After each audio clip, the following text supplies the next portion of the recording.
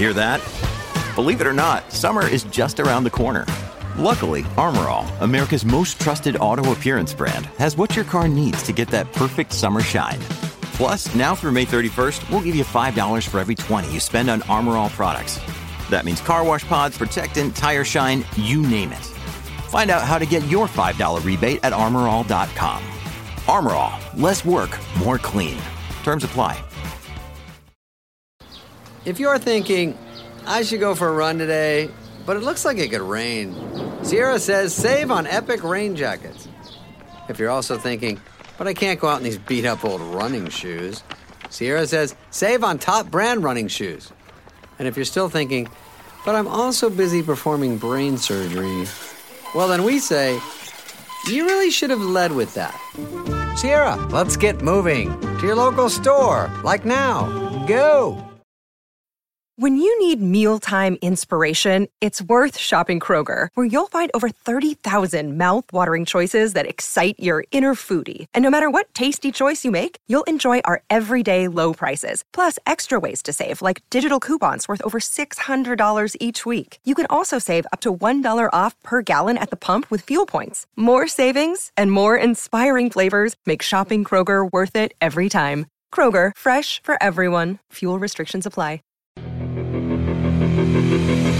Hello and welcome to the Bike Radar podcast, brought to you from the team behind Cycling Plus, MBUK and BikeRadar.com.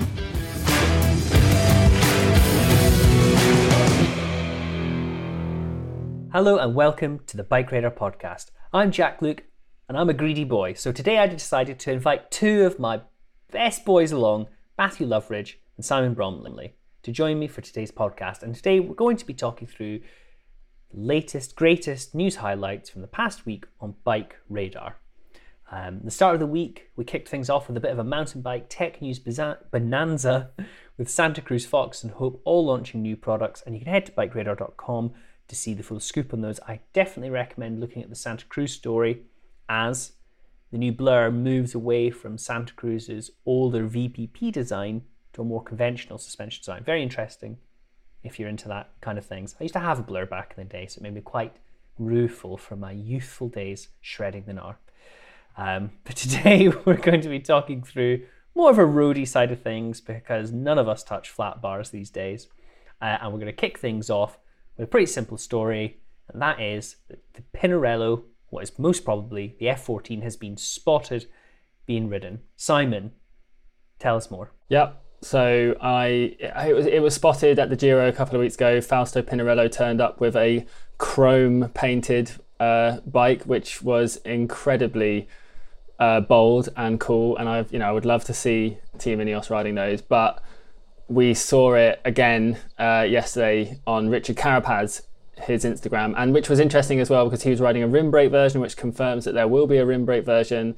So Pinarello are obviously not forcing Ineos to switch to disc brakes, which I have no doubt will cause plenty of controversy, and we'll be able to wheel out some more column inches on that. I don't think I've ever done a podcast with you, Simon, where we haven't made a reference to rim brakes. Yeah, I mean, this is going to literally go on forever, and which is good because it keeps us in the job. For those of us who slightly lost interest in the subject, what is Ineos's real justification for sticking to rim brakes these days? Is it simply bike availability, or is it bloody mindedness? I think it's a mixture of rim brake bikes being slightly lighter, and I think that has been an issue for them, according to rumours. The Dogma is a reasonably heavy frame set. It's an aero bike really rather than a climbing bike, so it's a reasonably heavy frame set. But considering that's Pinarello doesn't make a kind of an ultra lightweight climbing bike and then a kind of full on aero bike. They only make that one. Obviously they do a kind of endurance road bike as well, but we're not really going to see them riding that in the World Tour. I think the other reason is wheel changes. It's just quicker to change wheels between teammates if you're on quick releases, and I think that's about it. So it's weight and wheel changes. Hard to argue with that. Yeah, it's kind of fair enough. Yeah, it's kind of fair enough. So, and what changes are we seeing with the new bike compared to what would be the outgoing F12? Not that many, really. It's kind of redesigned the down tube slightly, I think, to maybe be slightly more aero with a bottle, which is a nice idea because obviously always run bottles on a road bike, so you should take them into account. And then at the chainstays, the kind of chainstay junction to the seat tube appears to have changed slightly, and that's about it. They still haven't discovered rulers, have they? Oh, Matthew, I was about to make a joke along those lines. I was about to say the Princeton Wheelworks wheels, which have a very distinctive wavy profile, kind of mean that there's not a single straight edge on that entire bike. I suppose the spokes are straight, aren't they?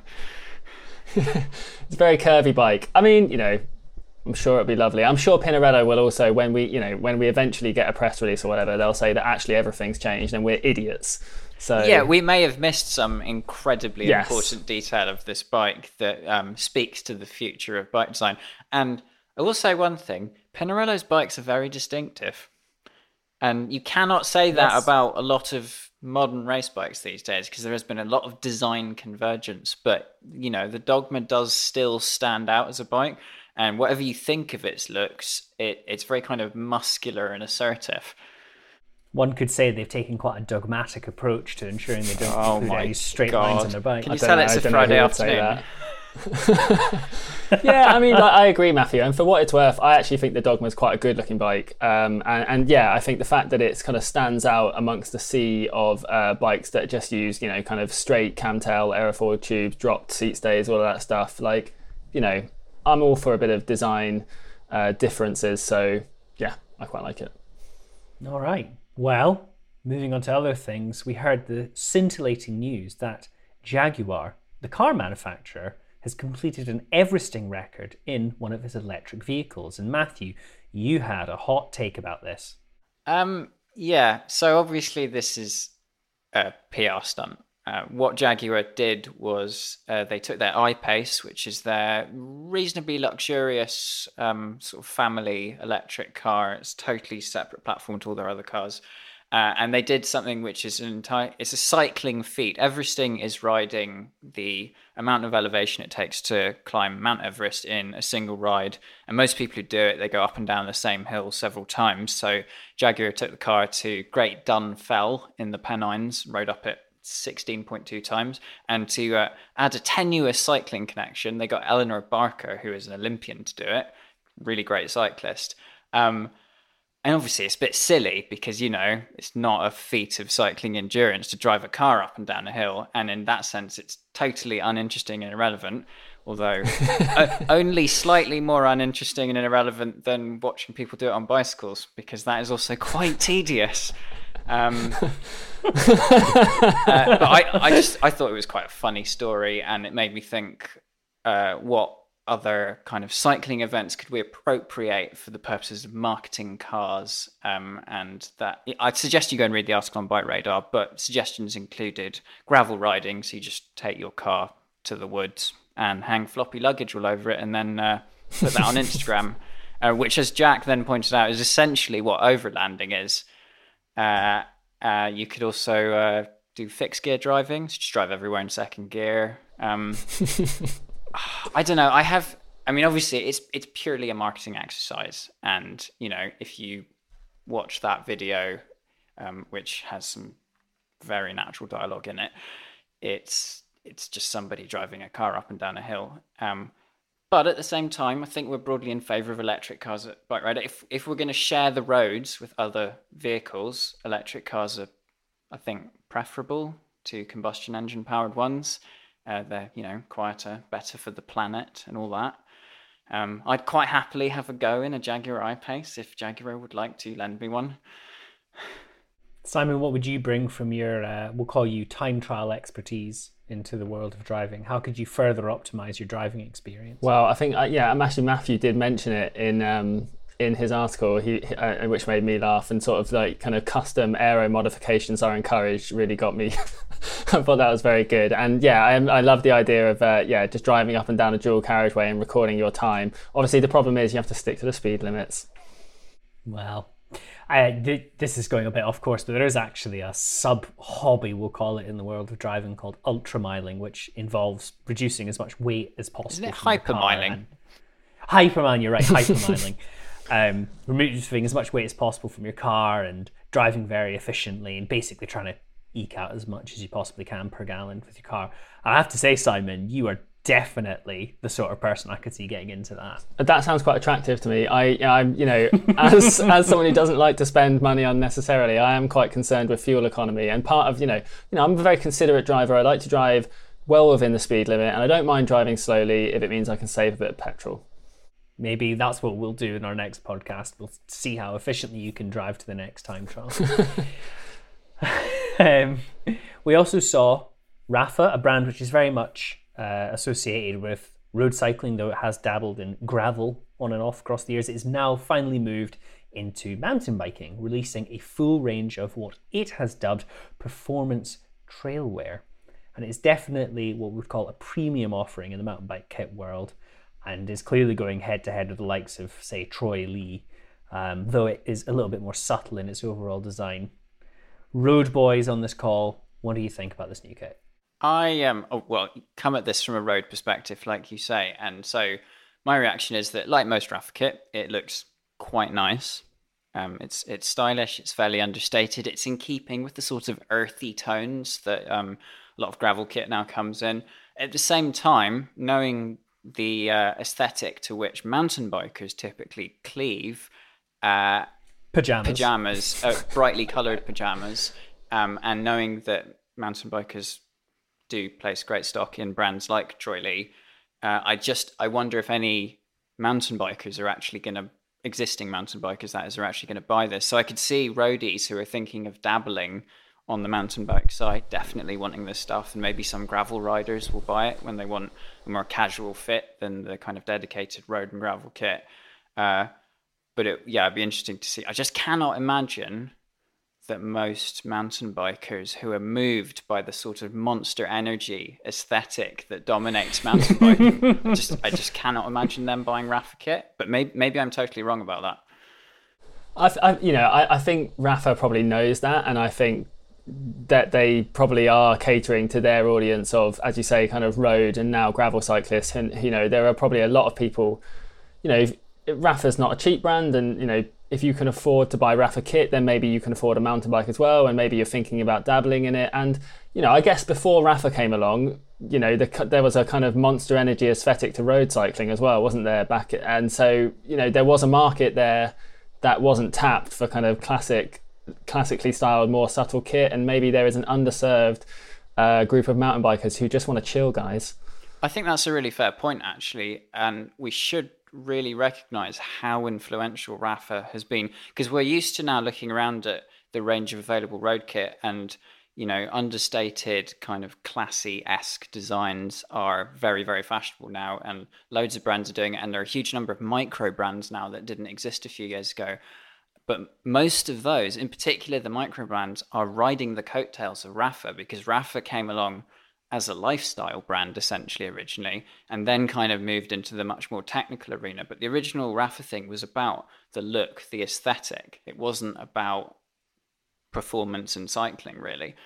There's another, you are totally right, and there are brands like, I'd say, Kitsbow or Seven Mesh. They make really, really lovely mountain bike kit, but it is pretty damn expensive, and the Rapha stuff is by no means cheap, but it is more affordable than that stuff. So I think you're probably right in mid-level groovy mountain bikers that want to look fashionable on the trail. I think they could definitely sell a lot of it there. One thing I will say, which I really liked, as always an advocate of repair, all of the Rapha kit comes with a repair kit for each individual thing you buy as standard, which I think is totally admirable, particularly when it comes to stuff like patching, where you're unrealistically going to be able to get a perfect match if you tear a massive great hole in your kit. And being able to do that at home, and also being encouraged to do it at home, I think is great. But as always, you do also have the lifetime free repair thing with Rapha, though I expect that probably won't cover stuff like waterproof jackets, as it doesn't on the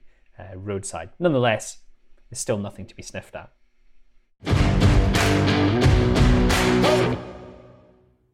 Finally, on Bike Radar, we run a feature called Long-Term Reviews, where, unlike most of our review kit, which we typically have for a month or maybe 2 months, we test it, publish the review, and then it goes back to the manufacturers. We have bikes where we tend to keep them for a longer period, normally up to around a year. And Simon's giant TCR Advanced Pro Disc, is that correct? Pro 2 disc, I think, because of the Pro 2 model disc. number. But otherwise, yeah, spot on. Well done. I can't remember. I'm amazed I remember that. Anyway, he's had that for almost a year now. I think it was July last year he got it, and his full long-term review has become a truly epic review. I think it's close to 10,000 words now, but it's been a really good read. Myself and lots of our readers have really enjoyed following along, and today, being Friday, you published your latest update to it. And I just want to hear kind of how you've got on with the bike, how you've enjoyed this process, and maybe what you want to do for next year. Yeah, so it's a really interesting process, and like you say, that typically we don't get as much time as we would perhaps like with review bikes, just because when it's a brand new bike, they tend to kind of go around the news outlets, and so we have maybe a short amount of time, just a few weeks with a bike, and we don't make any modifications to the bike because we're reviewing it as spec, and then we have to kind of get our impressions done pretty quickly, write the review, get it up for a deadline. But obviously with the long-term process, like you say, I've had a year on this bike now, and I've been able to make changes, which I'm sure anyone who's kind of heard me already in my articles before know I'm a big fan of customizing things and making small changes, and I really pay attention to the details. So it's been a really good process, and I was familiar with the kind of Giant TCR as a platform. Like I have a rim brake TCR, a 2009 Advanced SL model before, whereas so this one is kind of, it's actually a very similar bike. It hasn't, it's funny. One of the things I touched on in the review is that the TCR, when it kind of launched, was really revolutionary in terms of road bike design and really kind of was pushing the envelope. But now it's actually kind of quite a traditional frame, and so to say that the 2021 model is very similar in spirit to the 2009 model, it's kind of both good and bad, right? Like, it's good because the 2009 bike is still a great bike, but it's also, I wonder if some people think like, well, it doesn't feel as kind of cutting edge as some of the other road bikes out there, and that's kind of a value judgment rather than a kind of it's definitely good or it's definitely bad. Overall, it's a really lovely bike, and it is a case of, I think it's a case of, if it's not broke, don't fix it, and like, it's a really good all-round bike in the sense that it's kind of easy to live with. It doesn't have integrated cables at the front. It doesn't look quite as nice perhaps, but it means you can service it, change the stem, change the handlebar, all that sort of stuff. Like, it's got clearance of 32mm tires, which is lovely, and that's one of the things I was kind of talking about in my latest update. That adds a lot of versatility to a bike. Yeah, I was going to say, if you want to see every single nuanced detail, Simon has very much gone into them. Every single change he's made. But the latest one I thought was particularly interesting, and I can tickle Matthew's pickle here. He even used the phrase gravel adjacent, Matthew, in his latest update, yes, which is one of your favourites. I really appreciated that. And I think it is one of the great things about the latest generation of road bikes is having disc brakes really has vastly increased their versatility, not just because of the braking, but because it means that big tyre clearances are easily achievable, and a significant proportion, I'd say most major road bike manufacturers now are giving you much more generous tyre clearances. And I think most of the race bikes we've seen launched in the last year have probably had clearance for at least a 30mm tyre. You've got, was it 32s on the TCR at the moment, which I think is the official maximum, isn't it? Yeah, so I've got a set of Schwalbe Pro 1 tubeless tyres on there, and yeah, they're kind of designated 32mm, but as always with these things, like the measured width when you actually inflate it obviously depends on the rim. And so on this bike, which has rims with 19mm internal width, they come up slightly small at just around 31mm. Now I imagine if I pump them up to kind of like, that's at sort of 50, 55 PSI. If I pump them up to maybe 85 PSI or something like that, then maybe they would measure 32. But obviously a 32mm tyre at 85 PSI would be insanely stiff, so I don't do that. But yeah, like... But it's a lot of tyre by traditional road bike standards, and it does mean that, like you say, you can ride on like dirt and light gravel and stuff quite happily. Yeah, absolutely. And so the reason I put those tyres on was because this is earlier in the year now, but we did the Rapha's A Day in Hell ride, which was a kind of like Paris-Roubaix tribute ride, and they've organised them around their regional bases.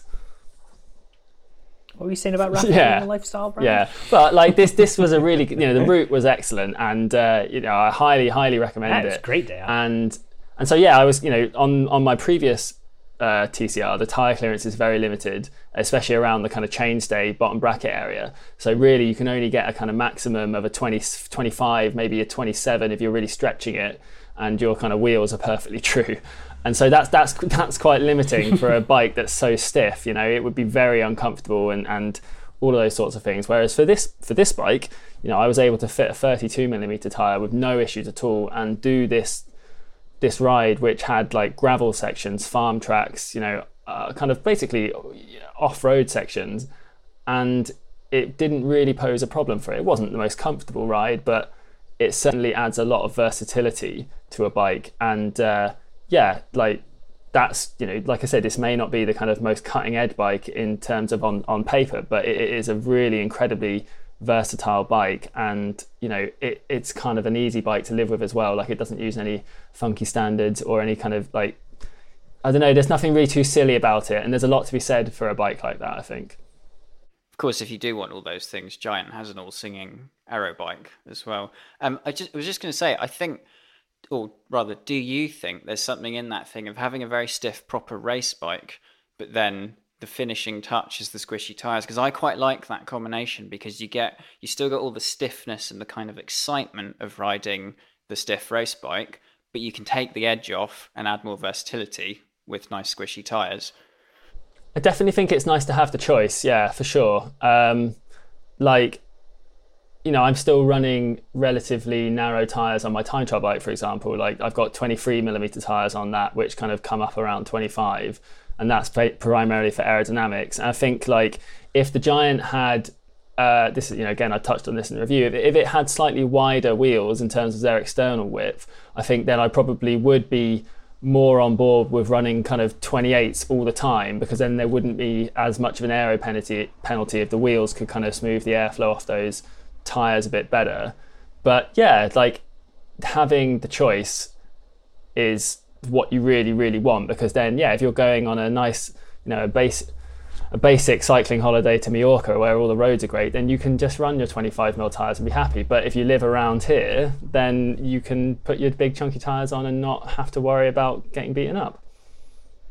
I'd love to go on a basic cycling holiday to Mallorca and eat buffet breakfasts and ride 100 miles a day. It sounds absolutely heavenly. Is your next update to the bike your final one? It is, yes. And do you think your conclusion is going to have changed a great deal from the early days of your reviews? Not too much. I think there was a period. So my main issue with the bike surrounds the wheels and the fact that they have a hookless design, which basically means you're restricted to using only tubeless tyres. And for better or worse, Giant has been very stringent around doing safety testing for these wheels. And so that, obviously that sounds absolutely fantastic, and it is in one sense, but not very many tyres have passed that testing. So you're really restricted as to what tyres you can use on these wheels, if you're sticking to kind of official guidelines, which I would recommend. You should. Yeah, you should. I really would recommend. So there was a period, kind of last year where I talking with Giant about this, and they were saying that, we're testing tyres all the time. There's going to be a big update, and the list is going to expand greatly, and that hasn't really happened. And obviously there has been, delays with the pandemic and all that stuff. And any brands who are kind of making new tyres, those delays have probably been delayed, and so that's not Giant's fault. And I imagine this is the kind of thing that is all going to kind of resolve itself in a few years' time, because brands will simply update their designs to ensure compatibility with hookless rims, because those are becoming, not just from Giant, Zip make them as well, and other brands are kind of moving to those as well, because there are kind of manufacturing benefits. But as things stand right now, the kind of fastest tyres on the market, say like the GP5000 tubeless, or even some of the kind of nice clincher tyres like, say, a Specialized Turbo Cotton, those tyres are not compatible with these wheels. So, it's a kind of, it's a few watts here and there, and it's maybe a theoretical thing that doesn't really matter to most people. But I'm the kind of nerd who it really matters to, and I just don't like choice being taken away. I want that choice. And so that's been a sticking point. Well, we'll wait and see what happens. It could well all turn around and we'll find out there's plenty on the list. But speaking of choice, Simon Bromley, put you on the spot. What bike do you want for the 2021/22 long-term test bike? So I this is a really complicated one because what I really want is a kind of bongo aero bike, but there haven't been that many released recently. I think aero bikes have kind of gone out of fashion a little bit. I think Specialized killed off the Venge and released an all-round bike, which really hurt my feelings. So I don't know. Maybe I'll get a new Pinarello Dogma with Yeah, a top of the range group set and something silly. I've not had a silly bike yet. So yeah, you definitely should. You should get, or maybe I don't know, something fully custom. Yeah, a custom Envy bike or something. Something reserved and. Well, maybe people will be listening to your podcast and through just you hammering on about it constantly, maybe you'll actually make aerobikes fashionable again. That could be a hashtag for you, make aerobikes cool. The problem is if I use it, I don't think I've got that kind of influence. Maybe if you used it, Jack.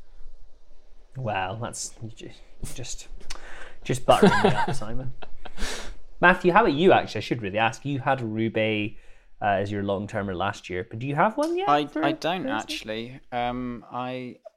I feel like a gravel bike might be on the cards, but watch this space, I'd say. I'm very much into bikes that give you versatility at the moment, and I really like the Roubaix because although it is a road bike, it was capable of a lot more. So I might get something that's more on the gravel side, but which can also do road, so to kind of go the other way. But yeah, we'll see. And what, just more generally out of curiosity, are you testing anything at the minute that you're particularly enamoured by? No. You really liked the Grizzle, didn't you, recently? You really liked the Grizzle. Yeah, I loved the Canyon Grizzle. Excellent bike. I've recently been riding the cheapest Merida Reacto, which is their aero bike. I've been really pleasantly surprised by that bike. It's really good. And it's in the current market, it's also quite good value, which, prices have gone up everywhere. It's £2,250 for a properly modern frame set. It's got full 105 hydraulic. The wheels are nothing special, and neither are the tires. But it's a genuinely really, really nice bike. And it's kind of interesting for me because I don't really tend to favour aero bikes. I'm the total opposite of Simon in that respect. But I think it's kind of won me over. There we go. I haven't tested anything because I'm too busy writing Instagram captions to worry myself with such things. Anyway, thank you very much for listening. Please do leave any comments or questions on the article on bikeradar.com. Please leave us a positive review if you think we deserve it, wherever you listen to your podcast. And don't forget to subscribe. Thank you so much, Matthew and Simon. That was a real joy, and have a wonderful weekend. And for those of you listening on Monday, have a great week. Thank you for listening to the Bike Radar podcast. If you want any more information on what we've been talking about or more news and views on cycling, check out bikeradar.com.